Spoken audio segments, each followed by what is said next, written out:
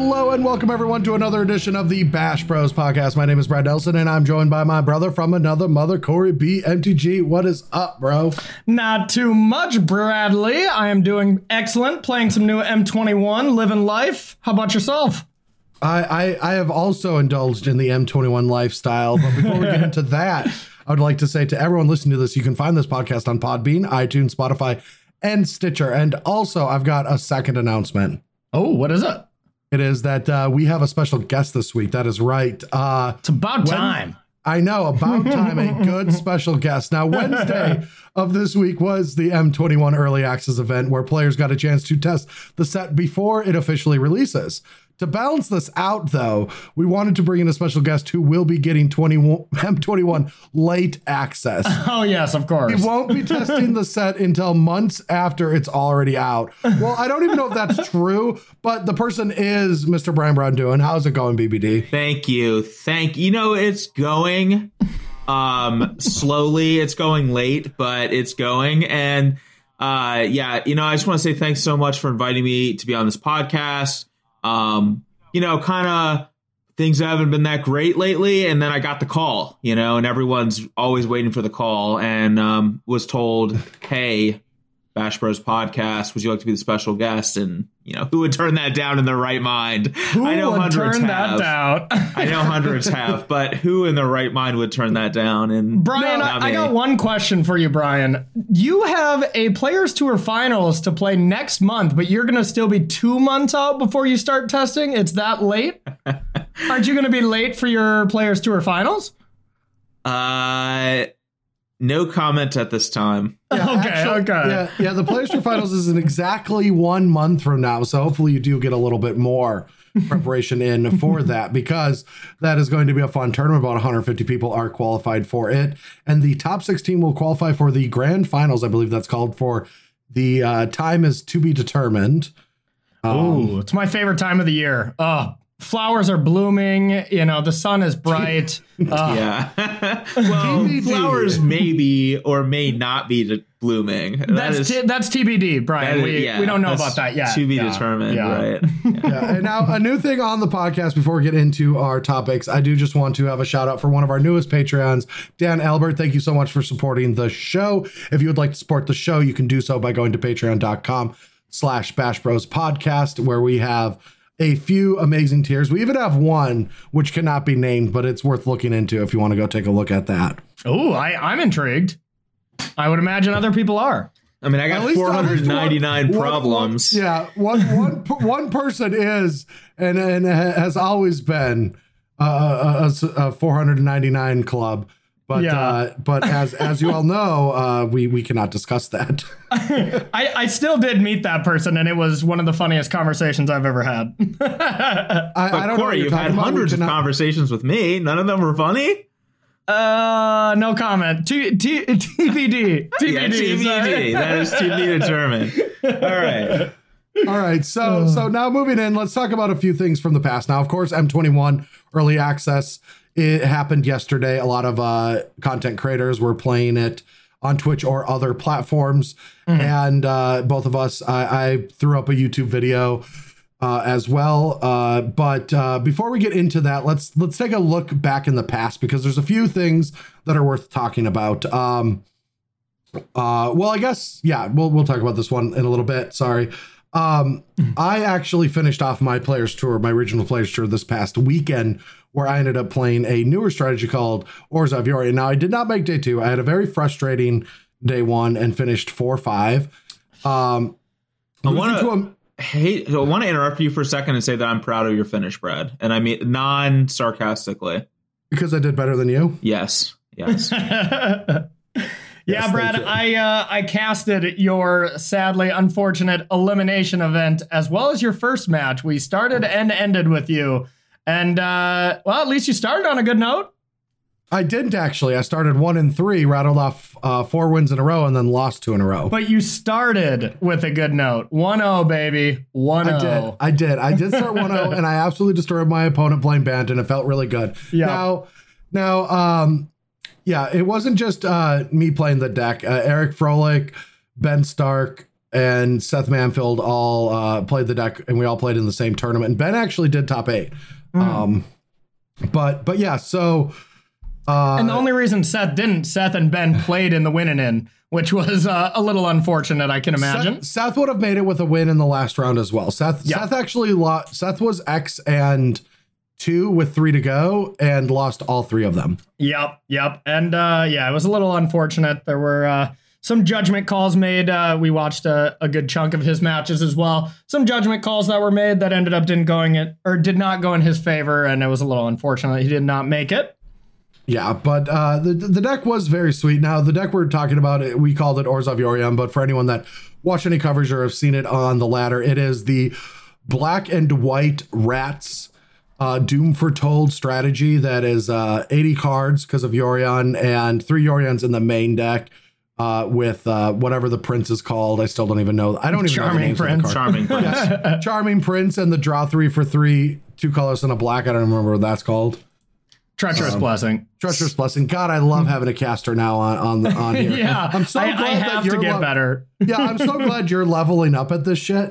Yeah, it's slowly but surely though. I feel I think it's in our blood, Brad, that we just have a mental block when it comes to naming the cards. So, why is this deck named Orzhov Yorion and not named mostly white black mid-range? Mostly white black.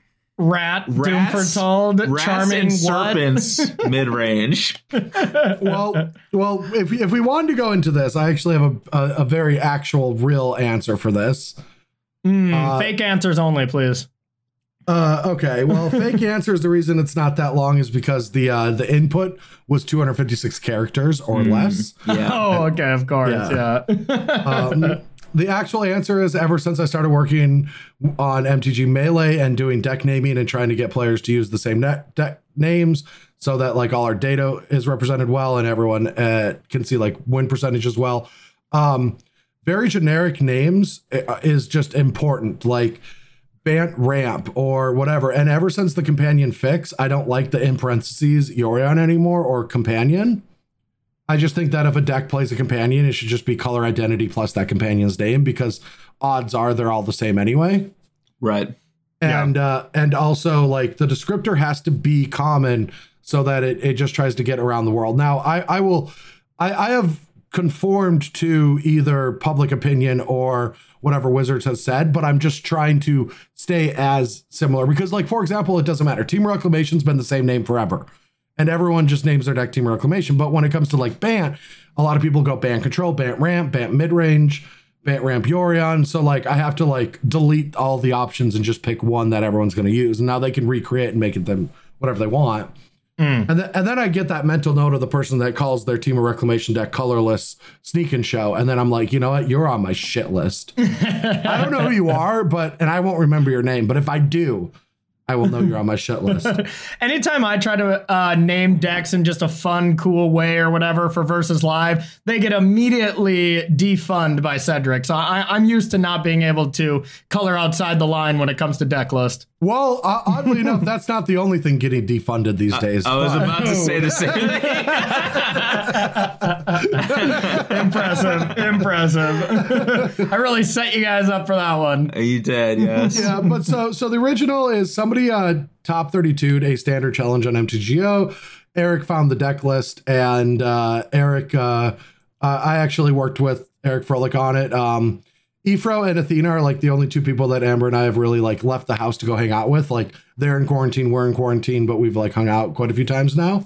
Yep. And so we like tested the deck for a little bit. I didn't know if I was going to end up playing it. I was thinking about playing Bant, but then last minute I just pulled the trigger because like the regional players tour is not as important for the MPL as others because we are qualified for the next events. But at the same time, if I can win $8,000 at home, especially that tournament was only like 150 people, the one I played in, like I was very pot committed and very into it. And, you know, my day didn't go that well, but still you had some rough pairings, that's for sure. Yeah, I definitely did. We got the metagame to where we thought it would be, but pairings didn't go well. But the deck did end up winning the Red Bull Untapped Italy event. I don't know if either of you have been keeping up, but Red Bull Untapped is still happening. We're a quarter of the way through the 16 qualifiers, and Italy just had theirs.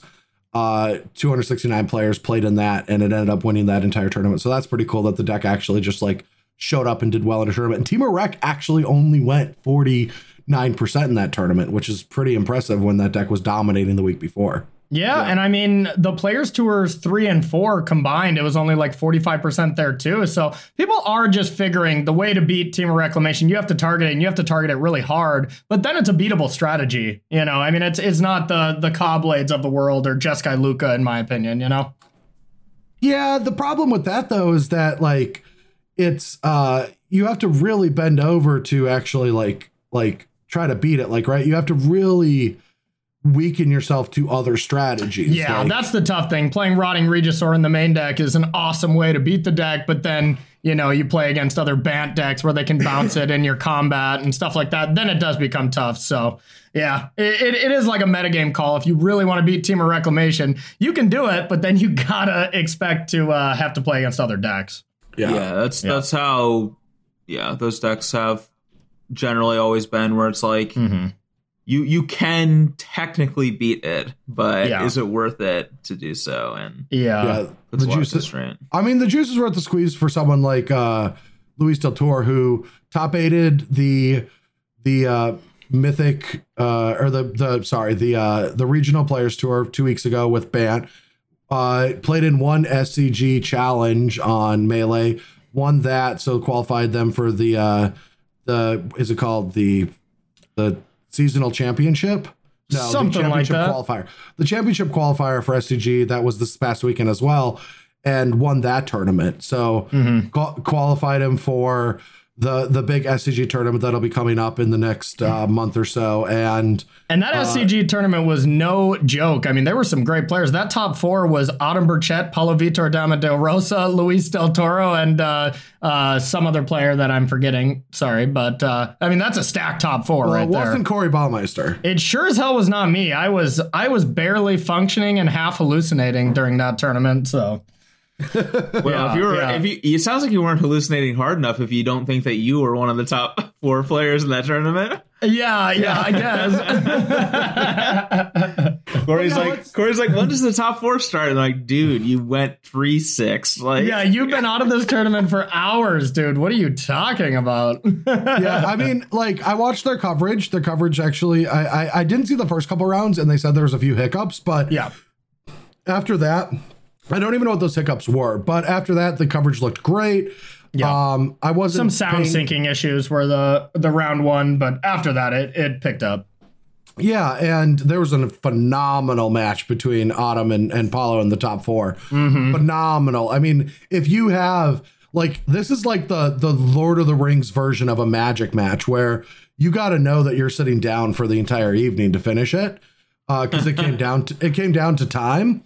So is there like, do I have to watch like the extended edition or something? It was like extended. extra director cut scenes of like narrations. Yes. But yeah, it was a very, very good match of Team Reclamation Mirror. A lot of interesting decisions were made from both sides.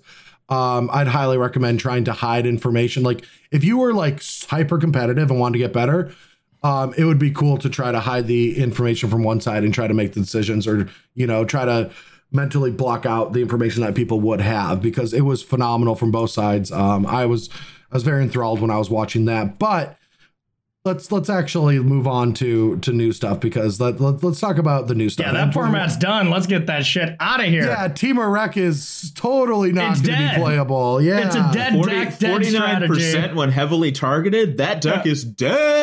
Yeah, you guys, it's 49% Yorion and Pioneer. It's the same thing. Remember when that stat came out? Oh, you talking about Inverter? Yeah, 49% Inverter. That Canister used that joke constantly every time he streamed it. It was so funny. Yeah. But yeah, so M21 at this point, when you're listening to this podcast, will be releasing today on Arena for everyone to play, and probably on MTGO, but I don't pay attention to that anymore. I'm assuming it comes out on MTGO too. But so we've got that. And then with this is a big update, right? Because Mac users can now play Arena. That's a big update. What?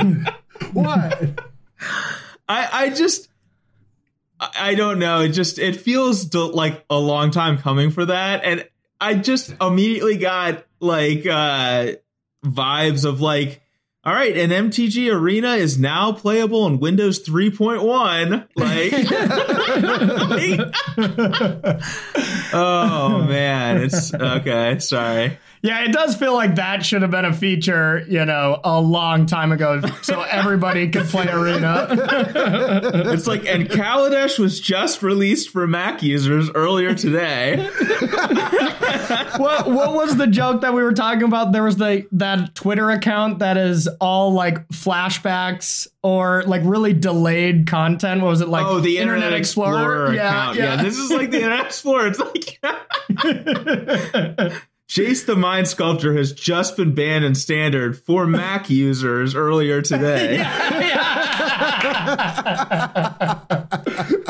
Will Bloodbraid Elf run rampant now? Yeah. Oh, man. But that is true. Any Mac users out there can now play Arena without going through all the shortcuts. Like, I looked into it because Amber is a Mac user for all of her like photography and editing stuff. And so like there's ways to go around it by like creating new iOS partitions and stuff. Yeah, whatever that crap is, but it seemed excessive and it would crash and all that, but now it's just integrates with it. Now I bet there might be some bugs, but hopefully there isn't, and Mac users can just play Arena starting tomorrow with ease. And I want to be clear that I wasn't making a knock on Mac users. I'm just making a knock on the absurdity of how long they have not been able to play Arena. I just picture some Mac user that's like, you know what? I am sick of only being able to play Magic Online. I am just going to buy a different computer. And then they next day hear this announcement like, son of a. Yeah. Oh, yeah. Well, lucky for you, laptops burn out pretty easily playing Arena. So yeah, you'll need a new one soon anyway. Oh, God. Yeah, no. All right. Anyway, so M21. So M21 is coming out, and while there's a lot of cards in it, this is an 8-set standard, so there's already a ton of cards already good, and people are playing, and so and also like looking through it, it does feel like it's a powered down set. It does. It even seems powered down relative to M20. Yeah. And so like definitely to M20. M20 broke shit. Yeah, that's it would be very scary if it wasn't. Yeah, wasn't M20 Golos and Field of the Dead? So here, sorry to derail, but here's a random question. Yeah. Do you think that like how much do you think WotC knows about the power level of these sets? Like, let's say because they're making sets years in advance. Yeah.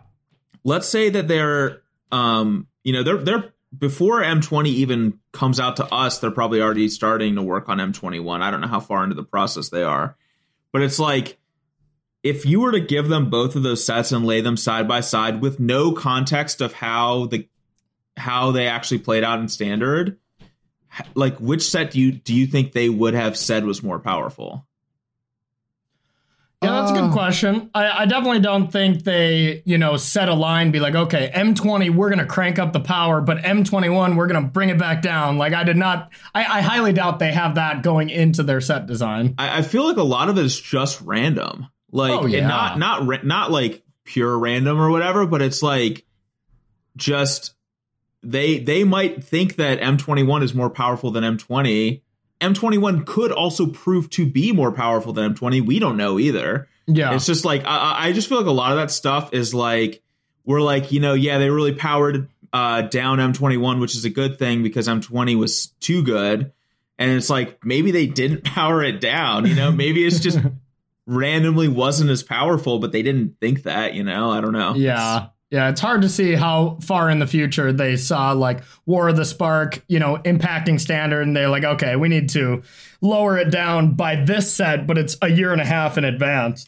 But even sometimes we're praising them like, hey, they really lowered the power on this set. That's a good thing. And they're like, we didn't lower the power on that set. It just didn't end up being powerful, but we didn't lower the we power. actually cranked that up. Yeah, it's like that was supposed to be like a powerful set, you know? Like, yeah, I mean, I do like that they are transparent in a lot of ways about that kind of stuff. I think that they hide some of that when they have to ban, but of course, like, yeah, you know, that's difficult, right? It's not easy to just go to the world and say, hey, we fucked up real bad. No, it's not even a knock on WotC. No, I think no. I think designing sets for people trying to break formats is like literally there's a 0% success rate there. Like that's not something that can be done. So, but yeah, seems tough. Yeah, but yeah, so I mean, definitely it does feel underpowered because if you just look at the chase cards, like they just feel weaker, especially with what we know it already exists in standard.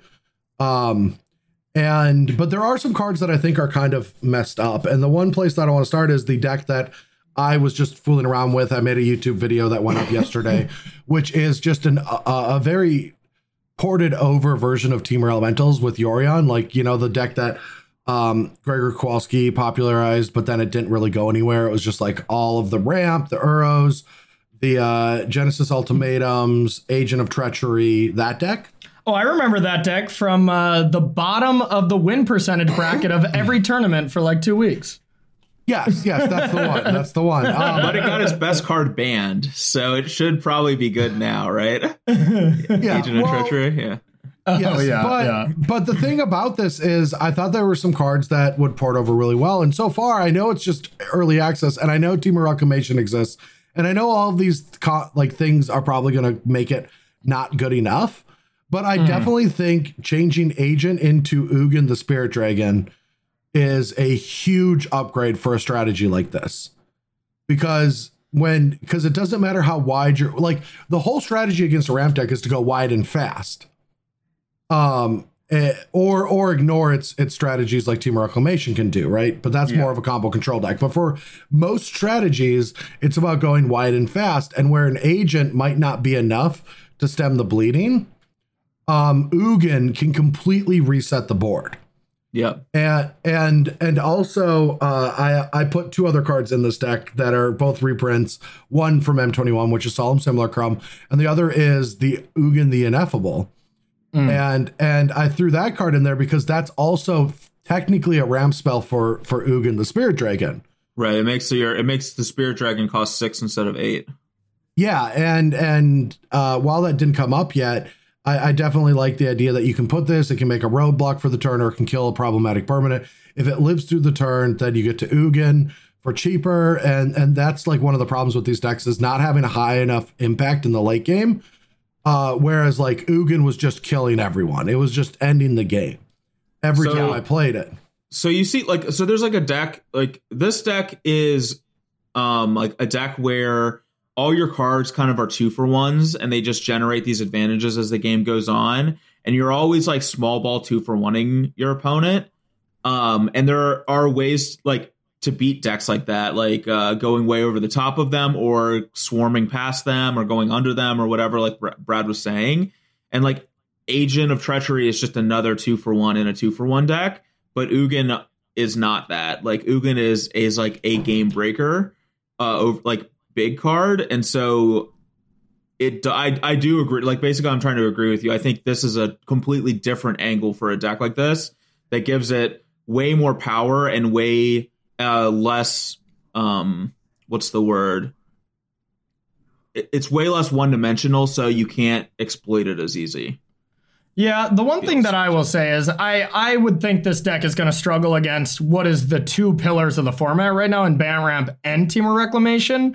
Like, I mean, Ugin trying to -4 for a Wilderness Reclamation is fine and all, but I mean, there's a lot of counter spells. It's still an 8-mana sorcery. I don't know if I'd be a huge believer in that it would beat Bant or Temur Reclamation. Well, I couldn't imagine a world where I would want to play against this with Bant.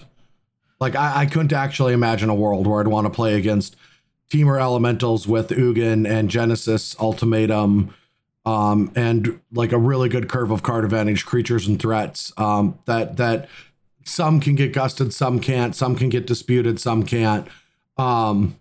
and then topping off with 4 Ugins. Like I just couldn't imagine a world where it loses to Bant. Now I will completely agree with you in Teamer. You'd literally have to build your entire sideboard to beat that and like maybe one other deck and hope it works. But like, yeah, like there's like the whole reason that Bant beats Teamer is because it warps itself to be able to interact with small ball kind of effects.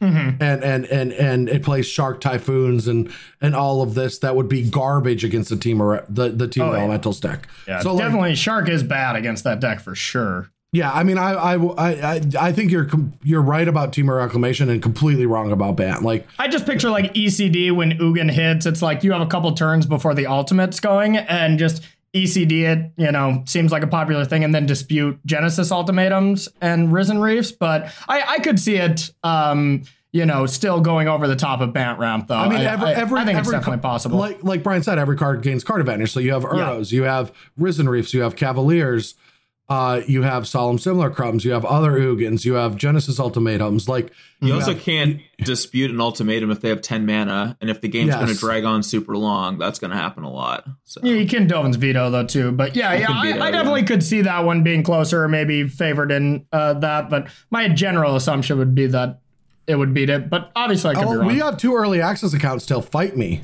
All right, I'll fight you. Build a Bant deck and say we argued about it and put this on YouTube today. Okay. I mean it. We'll do this. This sounds gas. This sounds fun as hell. I already have a Bant deck built, so I'm in. Great. That's great. Fight me. All right. So let's move on though, because let's talk about the Teamer matchup itself. I love how the disagreement just devolved into fight me IRL. Yeah. Perfect. Brian, outside. Brian, I can. I guess you don't have a brother. That's how we solved most of our problems when we were kids. Well, let's fight then, bro. I do have 3 brothers actually, so I'm well versed. Yes. All right. But yeah, so we'll do that. But yeah, like that's what I've been playing with. And I want to talk more about Ramp as a topic moving forward. But before we get to that, what have you been playing with? I'm assuming you're talking to me because I'm guessing, Brian, you didn't dive into the early access too much since you're late to the party. We'll ask Brian in 6 to 8 weeks. Oh, okay, of course, yeah. You got to catch me in the late access, man. Did you not paying attention? Come on. Honestly, the deck that I have started to play with was green-white counters. I know I talked about it on the last. Brian, what do you think you're going to do with your late access? Fuck off. I'm done. But you're playing with Selesnya counters, but is it with Solemn Simulacrum and Ugin? And Ugin, yes, of course. I'm splashing for Solemn Simulacrum and Ugin. Yep. Splashing, they're colorless, Corey. Exactly. Added a lot of colorless lands. All right, seriously though, what's the Selesnya deck? So Selesnya deck, just like a Pelt Collector, Conclave Mentor, Vivian Loxodon, Venerated Loxodon deck. Those are the key pillars of it.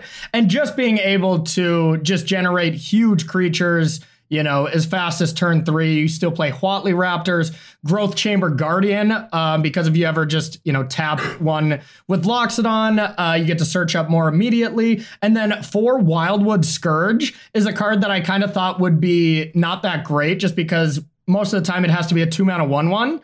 But the amount of how fast that card scales up is outrageous when you either Huatli's Raptor, Vivian, or Loxodon other creatures. Then you get a counter for each counter put on other creatures, and then you just use Vivian to give it trample at the end, or trample at some point to go over with like a 12/12 or something like that. It's been awesome. Which one? What Raptor are you talking about? Huatli Raptor. Okay, I'm not sure what that does, but okay. It is X green X00 comes into play with X counters. Whenever non-Hydra creatures you control get counters, put that many on it. Yeah. So I mean, if you play Stone Coil Serpent, you add a counter onto that. If you Loxodon 3 other creatures and the Wildwood Scourge, you get 4 total counters onto it. And then if you have Conclave Mentor, then you're getting 8 counters. If you have Pelt Collector in play, you're actually getting 5 triggers because it'll get a trigger from Loxodon, which then the Pelt Collector will trigger Wildwood Scourge. Right, I have a question, Corey. Yeah. For us non-free-to-play players, what other decks do you have? Oh, wow. That is...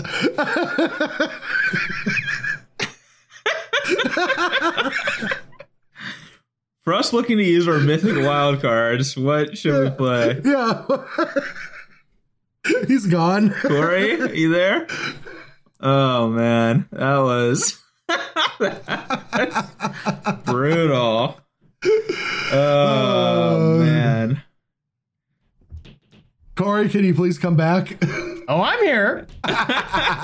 He never left. I will say that this sounds like a fun deck. It does, of course it does. I mean that 100% seriously. I love those kinds of decks. So, yeah. Come on, take your licks, Corey. Hey, I'm ready. Next topic. Let's go. Any other decks that you've been playing with? Bant Ramp?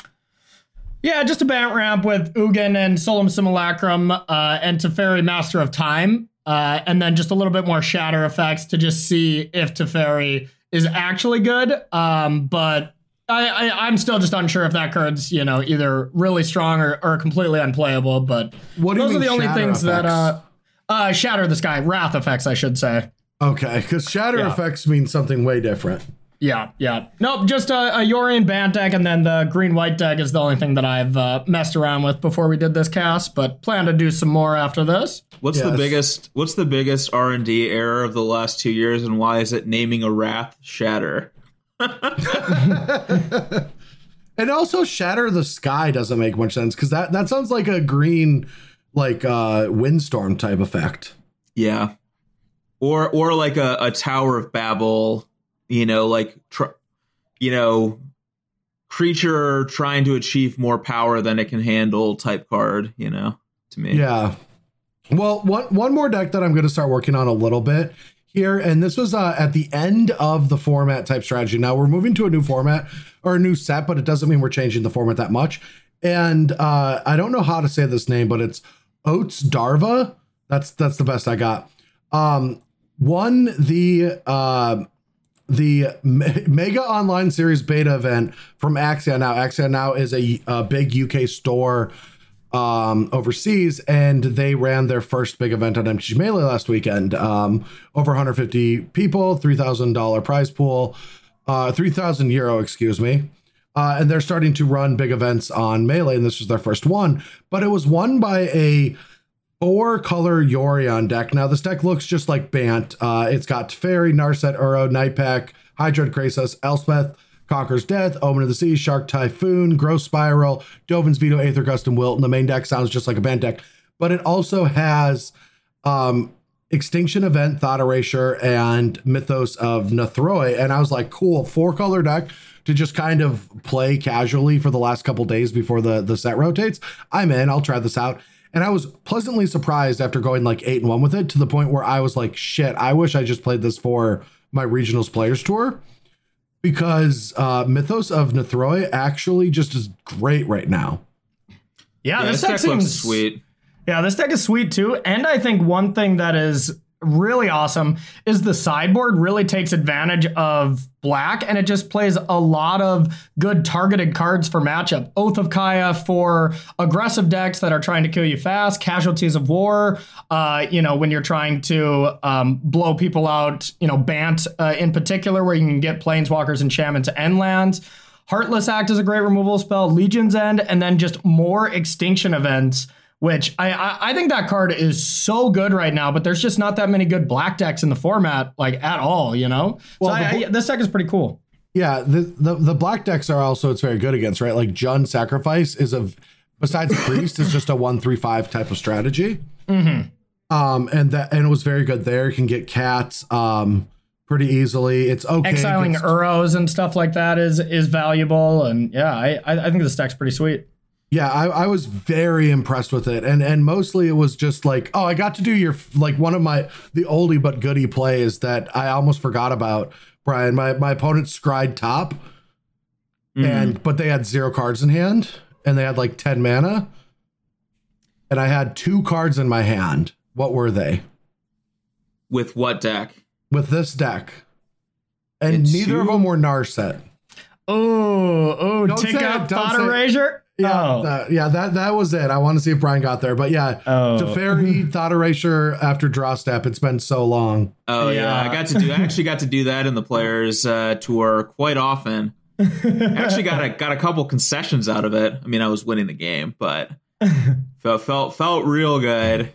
Also, in that tournament, my Esper Hero deck did lose to Sultai deck, and Extinction Event was very good against the 0, 2, and 4 converted mana cost that my creatures were. That doesn't make any sense. How could Saint Even beat the hero of Precinct 1? Yes. Oh. It doesn't make any sense to me either, Brad. I filed a formal complaint, went unheard. No response. I've sent 74 emails to WotC in the last 14 days, and they haven't responded to any of them. And I hate you're supposed to do daily tweets about that. Oh, okay. That's what it is. Yeah. Yes. Okay, I figured it out. I'm wrong platform. So. Yes, wrong platform. Yep. The one thing I love about Extinction Event, too, though, it's just like one of the very few answers to deal with Dream Trawler. Like, straight up. You know, I mean, not having to play the libation or whatever when you're in black. That just seems like such a better card. Oh yeah, no, and no, that definitely is great for like Sultai or deck like this to be able to kill that without sweeping the entire board. Yeah. And it's not that like it's played a lot, but yeah. Yeah, and like Orzhov Yorion, we did that too. Like we didn't have sweepers in that matchup, but we luckily had Doom Foretold.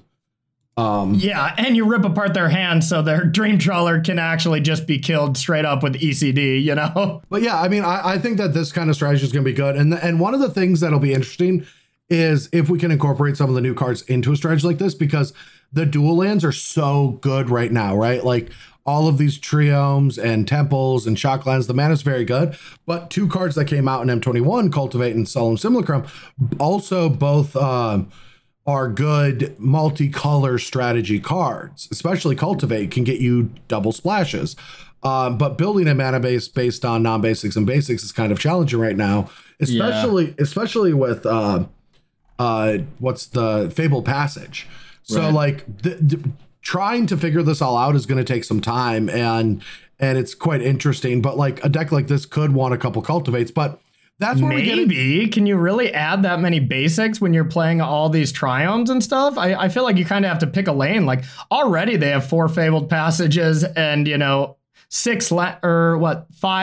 basics. I guess that's fine in an 80 card deck. But I mean, if you add Solemn Simulacrum and you're starting to like blink that and stuff, you're going to miss out on targets a decent amount, I feel. Well, yeah, I mean, let's move on to this is another topic that we want to talk about, which is the ramp topic pretty much. It's just because let me set the stage real quick before we get into it. Cultivate and Solemn Simulacrum might be good in standard. Now, a lot of people don't think Solemn will be that good.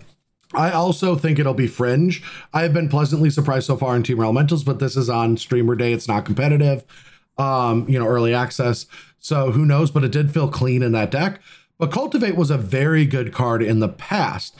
And you brought up a good point. It butts heads with Uro, because Uro is the card that it's like, I want my deck to be half mana because I'm going to get to draw. Like Growth Spiral and Uro both say draw a card, put a land into play.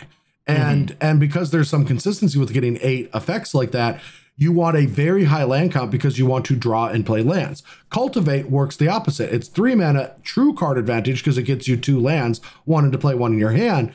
So a card like that will tell you to play less lands in your main deck.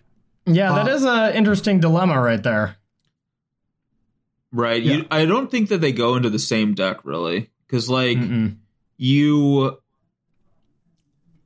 don't want to be drawing Cultivates off your Uros and Growth Spirals.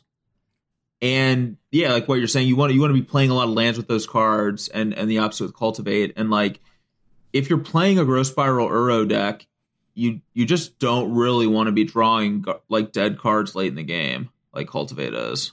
I don't know. I don't think that they go into the same deck. Yeah, Yep, and then I would agree. if they don't go in the same deck, then what you're saying is that like Cultivate would try to fit itself into a green based strategy that does not support blue, and at that point, what the hell are you doing? Right, like the you're playing Abzan, Corey. You ready to build it? You ready to build an Abzan deck to start the format out? Have it be fun for about 4 hours and then completely suck? Oh, yeah. I mean, honestly, I think we'd be generous to give ourselves 4 hours of that deck being good. But okay, yeah. fair. I did like that you both were really high on that, and then Corey's like, okay, I'm just going to switch to Simic, and then didn't he clown you in the E-League? Was that E-League? He didn't clown me. He defeated me in 2 close games of Magic. Super close. Yeah. It was anyone's game, really. Hard to say who was going to win. He came out on top in the end, but hard to say. Yeah. Hard fought battles, though, Dizzler. Hard fought. But so going a little bit further, Cultivate and Solemn also don't really work that well with Uro, in the sense that they both can create 2-for-1s. Potentially Solemn can create a 3-for-1 if it trades. But these are the kind of cards that I feel like help an Ugin. Even though I don't have Cultivate in an Ugin strategy, like getting true card advantage is always important for a deck that wants to like 1-for-1 slow the game down long enough for an Ugin to actually have an effect. But like, it doesn't even seem possible in a format like this because like the ramp is degenerate. Like I've already put Ugin into play on turn 4 thanks to perfect acceleration into a Genesis Ultimatum. Like I went 1, 3, 5, 7, and then I found the Ugin. And I was like, well, that's stupid, right? Like Cultivate is just not on that same level. You want to play like Cultivate in, I guess, a deck with hand disruption, but that's already not that good. So I don't even know. Yeah. I think that Cultivate. I think Cultivate is going to be unplayable, to be honest. Weren't we doing Genesis Hydra into Ugin in another format, and now we're doing Genesis Ultimatum into Ugin? Is this like, is this just rinse and repeat? Oh, I get such bad deja vu these days about Magic, like bad, like to the point where sometimes I question my own reality. I'm like, I literally have done this exact same thing before. Only sometimes you're questioning your own reality. Man, I have long ways to go. One Ugin deck that maybe we haven't touched on yet that I actually think might just be the best Ugin deck is a Simic Mutate deck that can flip over with Aspiring Strix or whatever, the green mutate card where however many times you've mutated, you flip over that many cards and put all permanents into play. Being able to cheat Ugin into play with that deck where you mutate your early 2-drops or your early 3-drops into a 6-drop where you get to like -5 then and essentially keep your 2-drops and stuff like that. I think that's going to be a really powerful Ugin strategy moving forward. It sounds a little too to me because those strategies, you have to play a shit ton of bad cards to make the one good card good, right? Like I would much rather just, instead of hitting Ugin and resetting the board, I'd much rather hit the 7/7, right? The Craterhoof Behemoth and Razor's Forerunner, because the thing is like that deck already opens itself up to a lot of like issues, like Elspeth Conquers Death, Teferi, things that already exist. And like if you were saying like I don't think Temur Elementals, because of like, if you think Temur Elementals doesn't have a shot in hell because of it already didn't check boxes before, then Mutate is definitely on that. I mean, Mutate did pretty well in this last format already, and it's not like it would be, completely changed. It still plays the same kind of thing, and it's already naturally a ramp deck. And I mean, there is always something you could, start the N-Rays Forerunners, and then when you play against aggro, side those out for Ugins or something like that to adjust. But yeah, I'm not saying it's great because Simic Mutate is definitely not all-star deck, but it could be a really cool Ugin deck. It does feel like a win more. It's like once I'm finally doing all my cool shit and I'm putting 5 creatures into play off of these triggered abilities, I don't even think I need the Ugin against aggressive decks. Maybe, because I mean, when you're Paradise Druiding and stuff like that, they usually can't interact with your Mutate anyways, but you need a way to push over because eventually when you turn that sideways, you're going to lose it against a lot of decks. But that's what I'm saying. Against aggressive decks, like once you're flipping 5 cards off the top of your library, you're putting a ton of creatures into play. Yeah. And so you're already like winning now that you've stabilized. Like that deck can stabilize that way. Whereas like a Temur Ramp deck, like you have to have a really good Genesis Ultimatum to put a bunch of creatures to play. Odds are when you're Uganing, you have like 2, maybe 3 creatures in play, and you're playing an Ugin. Whereas if you're flipping cards off the top of your library with that effect, then you can always get the Heo win, right? Like I got lucky and I hit Ugin, and you have like a turn 4 or 5 Ugin that way. But I'm just saying that like if I'm flipping, like sometimes with that deck, when you go off that way, because the lands come into play untapped and all of the 1/3s reduce the costs and you get to loot and stuff, you almost just like combo off. Like definitely. You actually just almost combo off, especially if you play the 3/4 mutate that draws a card. Like I remember being like, how do people have these like turn 4 board positions? And then I did it once and I'm like, oh, it just keeps continuing the combo. Yeah, it's pretty filthy. And just Grazer into turn 2 migrating Great Horn onto your Grazer is just such a sick play. I love doing that so much. I love our podcast. Other people are out there being like, how many rewinds go into Temur Reclamation? I don't know. Let's really break this down. And we're like, listen to our multiple Grazer decks. Green Mulligan podcast. Let's go. Oh, the Green Mulligan podcast would be great. Rebranding is in the works. Now, yes. So real quick though about this, like I do think that an Ugin deck should exist because of how powerful it is. I do agree that Cultivate just feels like a 5-set standard type of card. Like if it has a shot, I bet it's good in 5-set, because when we lose, like we're gonna lose to Fairy and we're going to lose a bunch of the red creatures and Narset and a lot of those early cards. We're gonna lose Growth Spiral, which is big, right? Yeah, thank God. Like, that Uro might lose a little bit of its value as well. We're going to lose all of the elementals. So when this happens, a card like Cultivate might actually get a little bit stronger because we're losing all the shock lands. We don't know what the next cycle of lands is going to be, and even if the next set has them. But our mana will most likely get worse because we'll be down to 5-set. And getting incremental card advantage out of cards like Cultivate or Solemn will be potentially good again. Yeah, I think that Cultivate is a card that just doesn't cut it on a power level with Growth Spiral and Uro at all. I just don't even think it's close. But like what Brad's saying, once rotation happens, there's a world where that kind of stuff is good. For sure. And that's a lot of cards right now. I mean, there's a lot of cards that are essentially going to be unbanned when we rotate. You know, even like the 5-mana green Vivian. I think that card just seems really good, but Nissa, of course, is just going to be better. And, you know, even the 4-mana Garruk, I don't think that card's going to have an impact, but after rotation, maybe. So there's a lot of stuff to keep in the back of the mind when we get ready for rotation. That's actually a big one we should talk about, especially before we move on. That Ugin exiles colored permanents and Nissa creates colorless land 3/3s.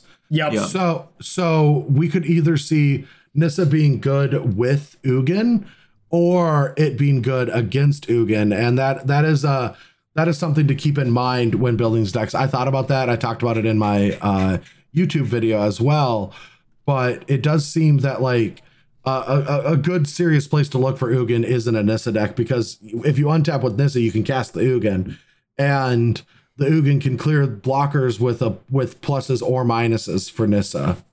Also, like, you know, if your opponent goes Ugin minus and you go Nissa plus, you kill the Ugin, but if you have a Nissa in play already and they go Ugin minus to kill your Nissa, you still get to kill the Ugin. Like, I know that's along with what you're saying, but I'm just saying Nissa is good before and after an Ugin. Yes. So it is a really good answer to Ugin preemptively, which not a lot of those exist in Magic, which is pretty big. So agreed. Wow, I actually just missed this card when we went through, but I'm looking through just to make sure I'm hitting all the bases. But I'm just going to randomly talk about a card I didn't even see. This is kind of messed up. Spark Hunter Masticore, 3 colorless, 3/4 artifact creature Masticore. As additional cost to this card, discard a card. Protection from Planeswalkers. 1 colorless activated ability, Spark Hunter Masticore deals 1 damage to target planes. Oh, it's just Planeswalker. I thought it said creature Planeswalker. Yeah, that would be messed up. Okay, I was like, what the hell is this card? It's just Planeswalker, never mind. And then 3 Yeah. mana, gains indestructible. Okay, I thought it just was like 1 mana, deal 1 to a creature or Planeswalker. That's just how I read it. I was like, that is disgusting. It just kills Spark Hunter. I get it now. But yeah, I think Ugin is like one of the biggest cards to come out of the set, and it definitely had a huge impact last time around. Control decks played it, the Abzan Ramp decks played it. It was just very good. So it's good that we spent a lot of time on it. But before It was in control decks? It was one of the least fun cards I've ever had the pleasure of playing against. oh yeah, it was not. Well, yeah. welcome back, Brian. When you play in 8 weeks, welcome back to your late access Ugin. The gross thing is that I actually think of Ugin as being something that could be more fun for standard right now. Well, in the context of its time, Ugin was the least fun thing imaginable. And I think that's a testament to how fun that format just was. It was beautiful. And now I'm thinking about it and I'm like, man, Ugin could spark some fun back into Magic. There we go. Oh, man. Yeah. So, Oh yeah. but I mean, I agree with you. Like Ugin was very frustrating back then because it kind of just the format was very defensively leaning mid-range deck, so it was very good then. yeah, it was. But I agree with you. It's not actually that much fun. Don't worry. If you watch my video on YouTube, I know you won't, but if you do, there was a lot of games that were interesting until I played Ugin. And then at least one person had fun. Yeah, it's the same. It's the same thing as all the big colorless. It's the same thing as Ulamog. Same thing as Emrakul. Game was interesting until that card got cast. I want to. Corey was asking hey, was Ugin in control decks? And I would like to share a tale of a Pro Tour. It was. Is it a dog or a cattail? It is a 9-tail.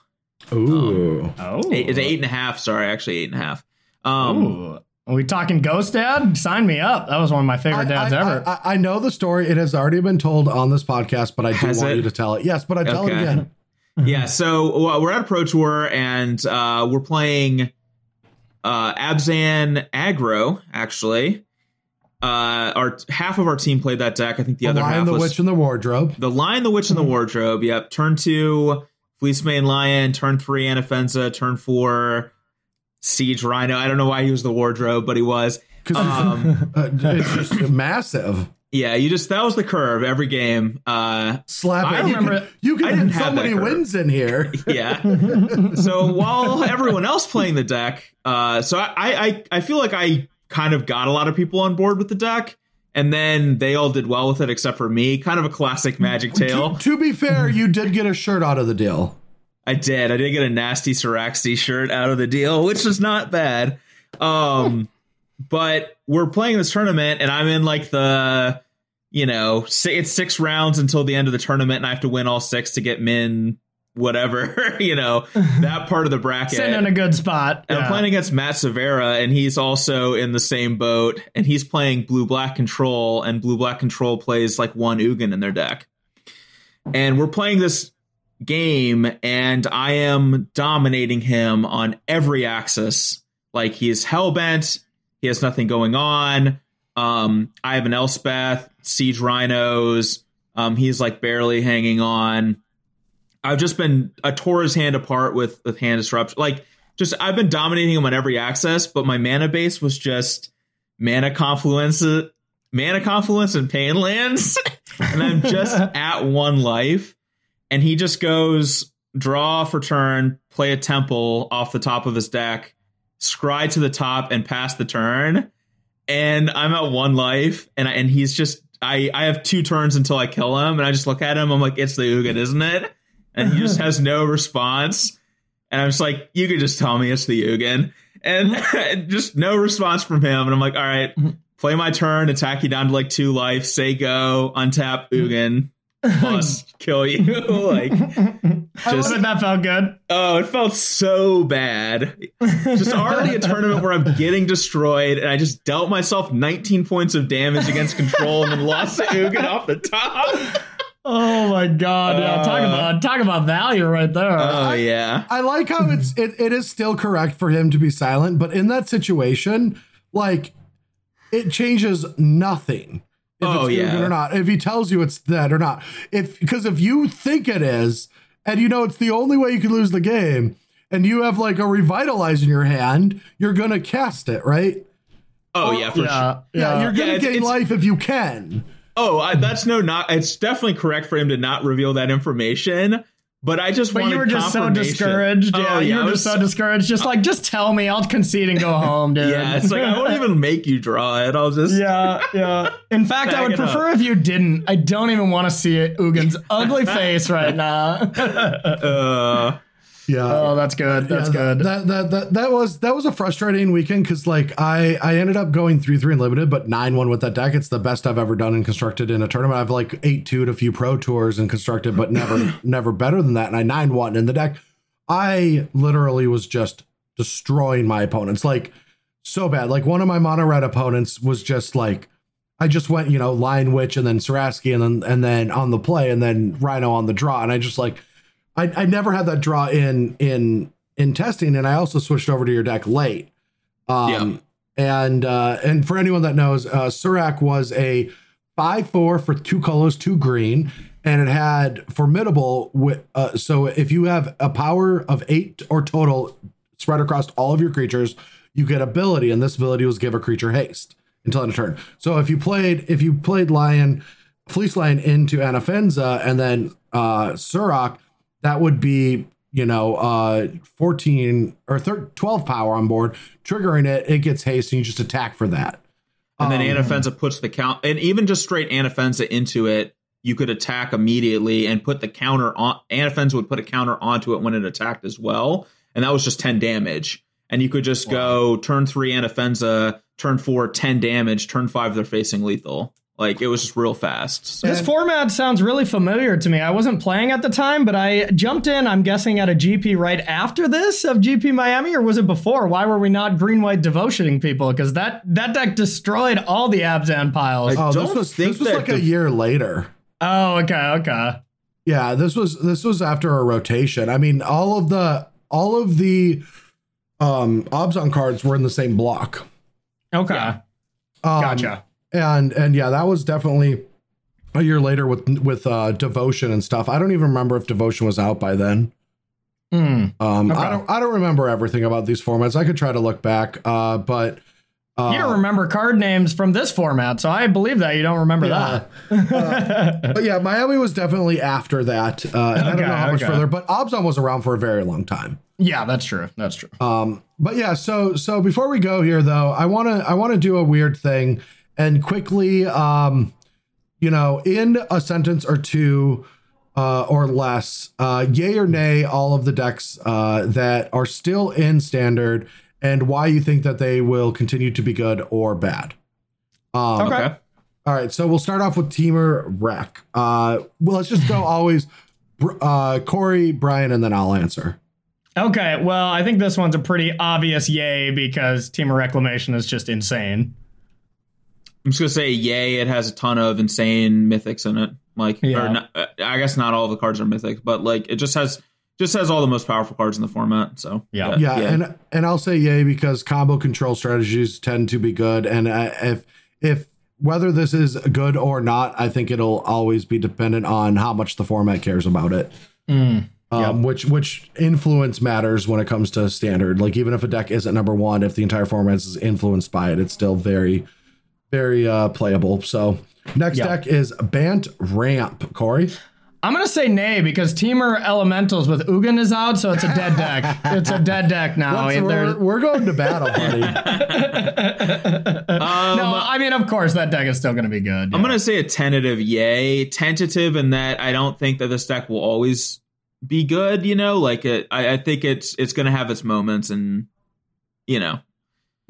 There'll be times where it's a top tier deck, and then there's going to be other times where it's not good. It depends on the format. I agree with that. Yeah, I think Bant Ramp is specifically a blue-white deck that splashes the really powerful green cards, and it's just a control deck, and it'll take some time for it to get its footing, but I do think that it'll be a role player and could potentially be very good if the format settles down. Yeah, that seems right. All right, so next up is the Bant Flash decks. I think it's safe to say that is just a variant of Bant Ramp that targeted a very specific format. All right, so Rakdos Knights. I'm going to say yay, especially at the beginning of the format here, because it's just very fast, very proactive, and it has a good matchup against Temur Reclamation. So, I mean, that's already a good recipe to have a decent showing for that deck. I'm going to say nay, without much context here, just in general of these kinds of like aggro decks just haven't been good in a very long time. Maybe they'll have their moments in the sun, but I don't see it as being a consistent thing.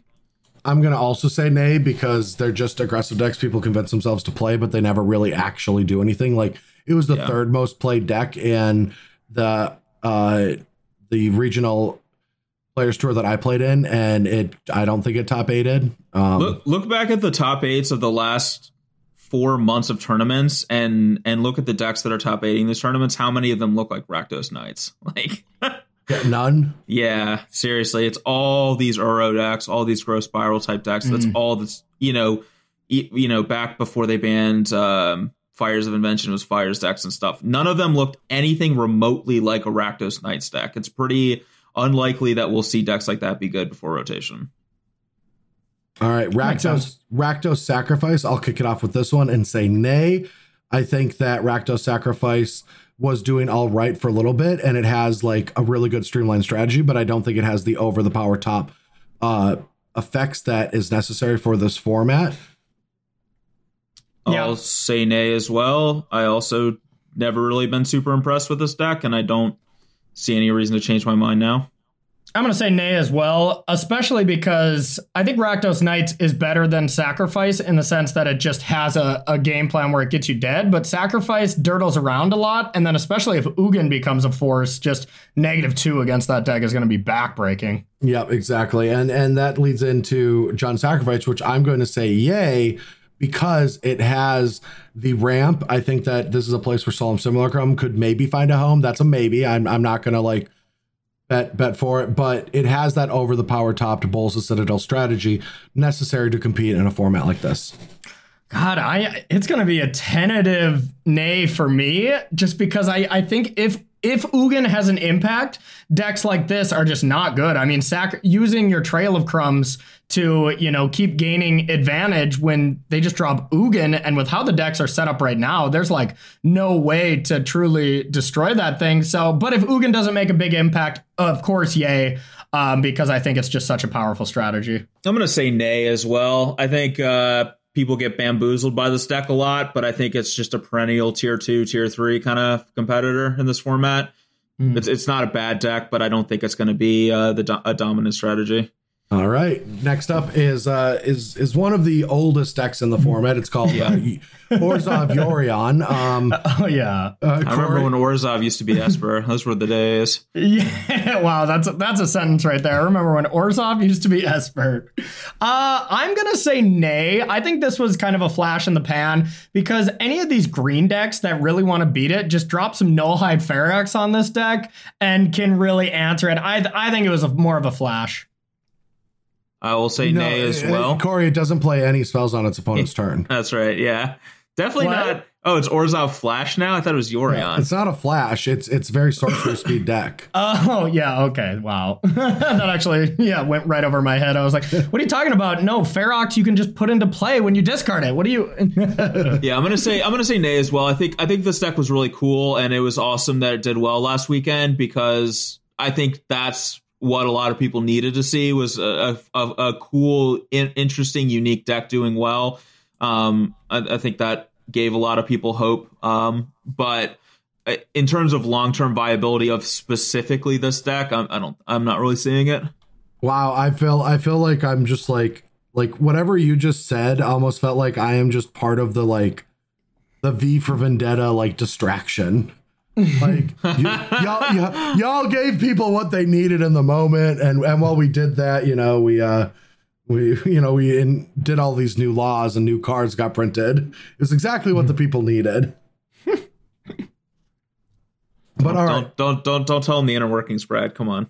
All right, so I'm also going to say nay. I think the deck was very good against the metagamed decks that existed, but moving forward, there could be some things. But to be fair, this deck just beats up ramp and grind you out decks that aren't Temur Reclamation based. So if Temur gets pushed out of the metagame for whatever reason, I would want to see what that deck looks like that beats it. Moving on, Sultai mid-range. I'm going to say nay because it's never been good. Yeah, I'll echo the same sense. I just don't think it's good at all right now. I'll also say nay. I mean, it's cool deck, but I don't think it's going to be. Do we all say nay to mono red as well, just because these decks have perennially been bad?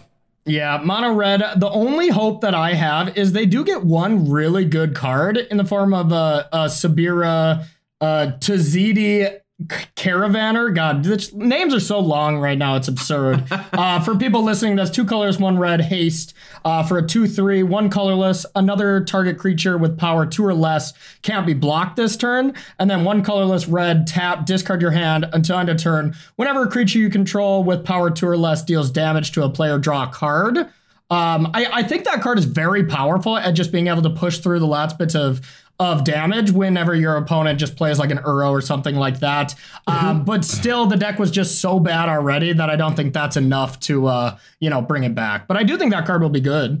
So what are we saying? We're saying whether we think this will be good in the current standard. Is that what we're talking about? Yes.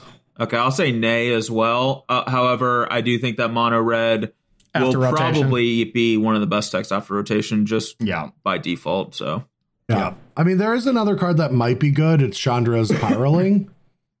I think the card is very interesting. It's a 1/3 for colorless red, uncommon, elemental lizard. Whenever a source you control deals non-combat damage to an opponent, it gets +1/+0 and gains double strike until end of turn. Yeah. Like if you go 1-drop into this into the card that cares about 1 power attacking Cavalcade. Yeah, you're doing like 9 damage on turn 3. Yeah, and I mean, honestly, it combos quite well with the card I was talking about. If you can just make it can't be blocked before you attack with Cavalcade, all of a sudden you have a sick fireball, on turn 4 when you play Sabiru.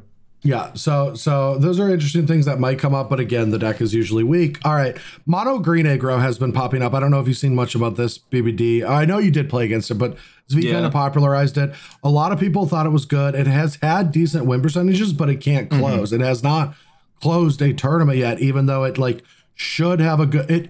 It popped up right before everyone started gusting a ton, and now that everyone's gusting, I think it got worse. Yeah. I don't know if it got many new toys. I mean, there are a few cards like that Garrix whatever rare that's kind of interesting. It's just a high powered threat, but again, most of the 3-drops, we're not at a lack of 3-drops for mono green. Yeah, no, I mean, I think like Scavenging Ooze for the board to deal with Uro and stuff is good, but mono green falls into the same problem that Rakdos Knights has, is like it has a good matchup against Temur Rec, but then just kind of gets smashed by everything else. And now if we're also incorporating Ramp Ugin decks, like Ramp Ugin decks are going to absolutely destroy mono green as well. So I'm definitely going to say nay on mono green. I mean, have you thought about it though? There are 2 new cards that might go into this deck. They're called Thrashing Brontodon and Colossal Dreadmaw. Oh shit! Let me change. Can I change my answer? Dreadmaw is going to open up some new archetypes for sure. Yeah. I don't really know how to answer this question exactly. I do think that like Vivian is really powerful, and we've seen her be at the forefront of aggressive leaning green decks before. Like the one that Chris Kvartek played at Mythic Championship 5, was it? Not sure. That was a long time ago. They all blend together, yeah. But I'm not sure that. Yeah, it's hard for me to imagine this being being tier 1, but I do think it is, of like the various aggro decks. I would put this as the best one personally. But. Yeah, I can get behind that. And then the last but not least is the the other Yorion strategy, which was 60 card Yorion that Gabe Nassif top 8'd the regional. I cannot get this branding today. Regional Players Tour 4 which was just like a generic blue-white control deck that you would think some counter spells, but like Oaths and ECDs and stuff like that. But 3 Yorions in the main deck, none in the sideboard, 60 cards. But it's mostly just a mid-range blue-white deck. I don't actually know how to answer this. I have it on the list. I haven't played enough with it. Maybe I shouldn't have had this on as the last deck on this list, but I'm a yay for this. I think especially if people are going to try to do ramp strategies, absorb and things like that, I think are going to be great for that. I've just been a big fan of Azorius already. And then you also just get a great anti-aggro card, or at least anti-mono red and mono green card in the form of Baneslayer as your sideboard. So I think a yay. I think this deck will still be good, if not improve. So it also doesn't get hit by Ugin. Like Ugin's not that big of a deal. When I saw Azorius Yorion, I got really excited that this was an elite guard mage Thassa deck. And now hearing that it's not, I'm going to have to give it a nay. Otherwise, it would have been a yay. Honestly, though, there is some Azorius Blink deck that can play like Baron, Tolarian Archmage, and Elite Guard Mage, and like Yorions in the main and stuff. I think a deck like that, will get crushed by Temur Rek and Bant Ramp, but it'll be pretty fun. That's for damn sure. I've seen those decks before. I'm on board. Yeah, bounce with Baron when it gets blinked from Yorion to bounce your Yorion. Oh my god, fan me off. Oh yeah, no, the looping Yorions is disgusting. Yorion is a disgusting magic card, but that's it for now. I mean, we've got a lot of new cards. Like, there's a few cards that I'm going to be testing with this week that hopefully I think are kind of interesting. Like Rada, for example, is like the new aggressive Courser, and it's like there's a new Courser in the format. I'm going to have to try it out. And Rada is colorless, red, green, 3/3. As long as it's your turn, it has first strike. It has an ability for 4 GR to give Rada +X/+X, where X is the number of lands you control. But the real ability is you may look at the top card of your library at any time. You may play lands from the top of your library. So it is, but it's an aggressively slanted, right? Because it's just a 3/3. It can, and in this format, it gets hit by literally every removal spell and every single come into play. But it's a Courser. Yeah. Courser's strong. That card's pretty tough to evaluate because, it competes with like Gruul Spellbreaker. You would think that card's better, but maybe not. Like, I have no clue how to evaluate that card. Yeah, there's a lot of like, because it's like you look at that card and you look at like Azusa, and they look like they're very similar cards, but they're not. No, and like, I think putting lands from the top of your deck into play, that's card advantage. Putting lands from your hand into play, that's not card advantage, and that's the big difference. This card produces card advantage, therefore it could be very good. Yeah, and honestly, probably will be good. So. Definitely could be. It's just too bad Gruul is so bad right now because the mana base is just, really, really rough. Yeah, Gruul's not where you want to be. Yeah, usually isn't. But yeah, that's it for now. We'll be playing some more. At least Corey and I will be. Wait for Brian. We'll have Brian as a special guest in a month after the late access. Mm-hmm. Yeah. But before we do go, we have to say, A, thank you for listening to another episode of the Bash Bros podcast. But B, we have to shout out our cast and crew. And the cast and crew is those wonderful supporting members of our community on our Patreon, patreon.com/Bash Bros podcast, to show your support. And everyone that is on the $5 or more tier is part of our cast and crew. And we give shout outs for everything that they do to support our show. So without further ado, let's get into the cast and crew. Let's do it. All right, we have a new member of our cast and crew, everyone. What? Excellent. And a returning one. Yeah. And we actually even have a promotion later on as well. Just a big day for our cast and crew. It was a big day for our cast and crew, but we're starting off with Sam Prudhomme, who is the BBP personal fitness trainer. #MTG Fitness, #MTG Fatness. Now, the funny thing is Sam actually started working, becoming a member of our Patreon and our cast and crew a few weeks ago, and I missed them. Just like I missed all of my personal training Right. Yeah. sessions. Yeah, no, that makes sense that we missed him. We were not trying to get into the fitness game the last few weeks, unfortunately. Yeah, I was gonna But say, I guess we have to now, huh? I was like, I haven't seen Sam at all, which makes a lot of sense as he's the personal fitness trainer. So, Yeah, I haven't seen my gym membership or my toes in months either. So Yeah, no, and with that, hopefully Sam will get me to start using my elliptical that I purchased. Or how's that standing desk going, Brad? Have you stood it up yet? Oh, I stand the desk up a lot. Yeah, because I'm so overweight that sitting for that long hurts. I lift the desk up. I just thought you still haven't fixed the cord problem yet. So Oh no, I bought like a stand for my computer. Everything's fixed. You know what? Nice. You know, in Yeah. fact, I'm gonna raise it up right now. Oh, come on. Drop a monitor one time. No. All right. Our next member of our cast and crew is also back after a short hiatus, and that's Jair Majeldi coming back as the assistant to the assistant regional managers. And unfortunately, The Office also came back for like 8 seasons as well. So Jeez. all right. Now we have Keith Trojanowski, our intern. Excuse me, unpaid intern. yeah. Okay. Yeah. Okay. We almost got a lawsuit there. Yeah. Yeah, exactly. But Keith has been put in the hours, so we'll see. Maybe. Oh, maybe. he puts in more hours than anyone else. Oh yeah. We work him hard, and we do not pay him for it. So. Oh, somebody else we do not pay is Michaela, who is my personal barista, which is fantastic because I have a serious caffeine addiction. Yeah, coffee is good. And whenever I have too much coffee, EJ Wren is Corey's player. It used to be Corey's down player, but EJ Wren got a promotion. Would that be a demotion? I don't know. Actually, so I have talked to EJ Wren since this, and by that I mean I have not. But Okay. But I do assume that EJ Wren does not like this promotion. You would in fact say he might hate it. Yeah. Oh, yeah, so he's could a be. Corey's player hater. That's right. Oh, That's nice. right. Okay. I can't believe I missed a player hater joke. I'm embarrassed with myself. You will not be invited to the ball, the annual ball. All right. So we have Alex Arnoldi, who is our data analyst. No, that's not it though, Brian. Whoa, Brian. Data analyst. No. Alex doesn't do any data analyzing. You're assuming the pronunciation of this, and you know what happens when you assume.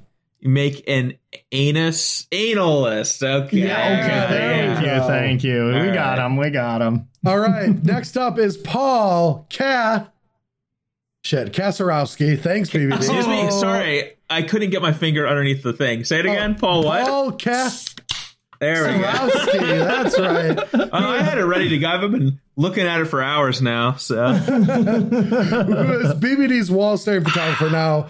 Some of the best content and only content in the Bash Bros podcast Discord is Paul's wonderful BBD wall staring photography. some of the best content by default, as it is the only. Yeah. Yes. Winning in a landslide by default. All right, our next member of the cast and crew has probably the dirtiest job, I would think. And unfortunately, Spoon Tongue did get a demotion last week, and that is instead of BBD's hairstylist, it is now BBD's body hairstylist. So a rough step in the wrong direction there, Spoon Tongue. Rough being the optimal word. All right, we got David Watt, special guest screener. Love this man's work. Still has not replied to any of the emails. No, he has not. Yeah. So unlike David Watt is a lot like the 74 emails I've sent Watsy with no response. He operates under the same principles, and I think it's wonderful. So. Oh, I bet you do. I bet you think that it is fantastic. Now, Oh, I do. Now moving on, we've got Victor Beauchamp, who is the executive producer. Now, you would think that what is a producer? And in fact, we don't know, but we hang out with Victor, and Victor's cool. True that. Next up, we got Sultan Abbasi, and that is our heavy editor. We have a regular editor, but once it gets a little hairy, like Spoon Tongue's job, we really need a heavy editor to hop in. I need some heavy personal editing. Like, I need my life to be heavy edited, honestly. Well, email Sultan. Yeah, that's true. Your life to be heavy edited. Really, I do. All right, Subject line, life. Will you help? we have Pierre Vendelbo, BBP companion, but cannot be played from the sideboard. However, can be played from the hand after you've paid 3 mana at sorcery speed at any point earlier in the game. His legality has improved significantly. And I'm pretty sure Pierre has given us a job request change, but I have now missed it. Same. Wow. I also recall seeing that. I don't remember where it is. Completely ignored it because we do not listen to our employees at all. Yeah. Well, Pierre, I didn't see it, so you can blame the other two for seeing it and then just breezing by it. At least I just didn't see it at all. I don't remember where that was. That's a shame. That is a shame. That sounds like something that would be the job. That sounds like something that we would need Time Ghoul, a manager. That's okay. There we go. We got him there. I was still trying to look for the information, but yes, Time Ghoul is our manager. Manages all of our time and everything about the show. And blame Time Ghoul for every problem you have with the podcast. Whoa. That's Shaheen Sarani, Brad. Get it right, okay? No, that's where you send the complaints. Oh, of course. And then Time Ghoul micromanages down to Shaheen. All right, that's right. All right, and now we got promotion times. Promotion for the next two people here. Eric Nall was once the trash bard. This is definitely our employee with the fastest tick up management that we have had so far. And the promotion is Eric has crossed the sea. The trash barge docked onto the shores of the Gulf of Thailand, moved inland, and is now the overseas waste processing facility. Could you tell me that entire promotion again? No, I cannot. Yeah, I missed it the first time. Can we get that again, please? Yeah. Oh, fortunately, no overseas waste processing facility should go without an executive waste processing operator. Round of applause to Simbuol, who is now our executive waste processing operator. I don't know if this is a promotion because Simbuol did have to move to Thailand. Yeah, that's right. Yeah, that's a tough one. Yeah. Next up, we've got IPA for Breakfast, who is our master bartender. And I will say that the 4-5 loss did break me. It was the first time that I indulged in alcoholic beverages since quarantine, and they were delicious. Me, on the other hand, I listen to IPA for breakfast just about every day because he's one of our valued cast and crew. So I have been using his services quite often. So that's, that's going for me. Last up for our cast and crew is Samuel Stroman, and he is our public relations expert. We could use it from time to time. Yeah, I don't listen to that guy. Like, not at all. Probably good advice, but don't take it. Smart. Oh, I listen to every word he has to say. I eat every word up, and then I do not follow any of it. Smart. Okay, excellent. Yeah, thanks everybody for being part of the cast and crew. We appreciate you a lot. Yes, very much so. And if you would like to support us, you can do that at Bachelor Podcast. All right, that is the episode. Thank you, everyone, for listening to another episode of the Bachelor Podcast. We'll be back. You can find Spotify, Stitcher. I really like this podcast. We will be back next week with some more testing with Standard, and we'll be taking a deeper look into that format. And hopefully that late access shows up within the next week. If not, we will have to send a 79th email to Wizards. I don't remember how many you actually 75th sent. Man, it's 74 that have been sent. Sorry, I'm not Jesus, Brad. If you're gonna keep track with the jokes, okay? This is a professional podcast. Damn it's also the 75th time we've made that joke too. And we're gonna do it 75 more times. Fun facts. We will see you all next week. Bye bye.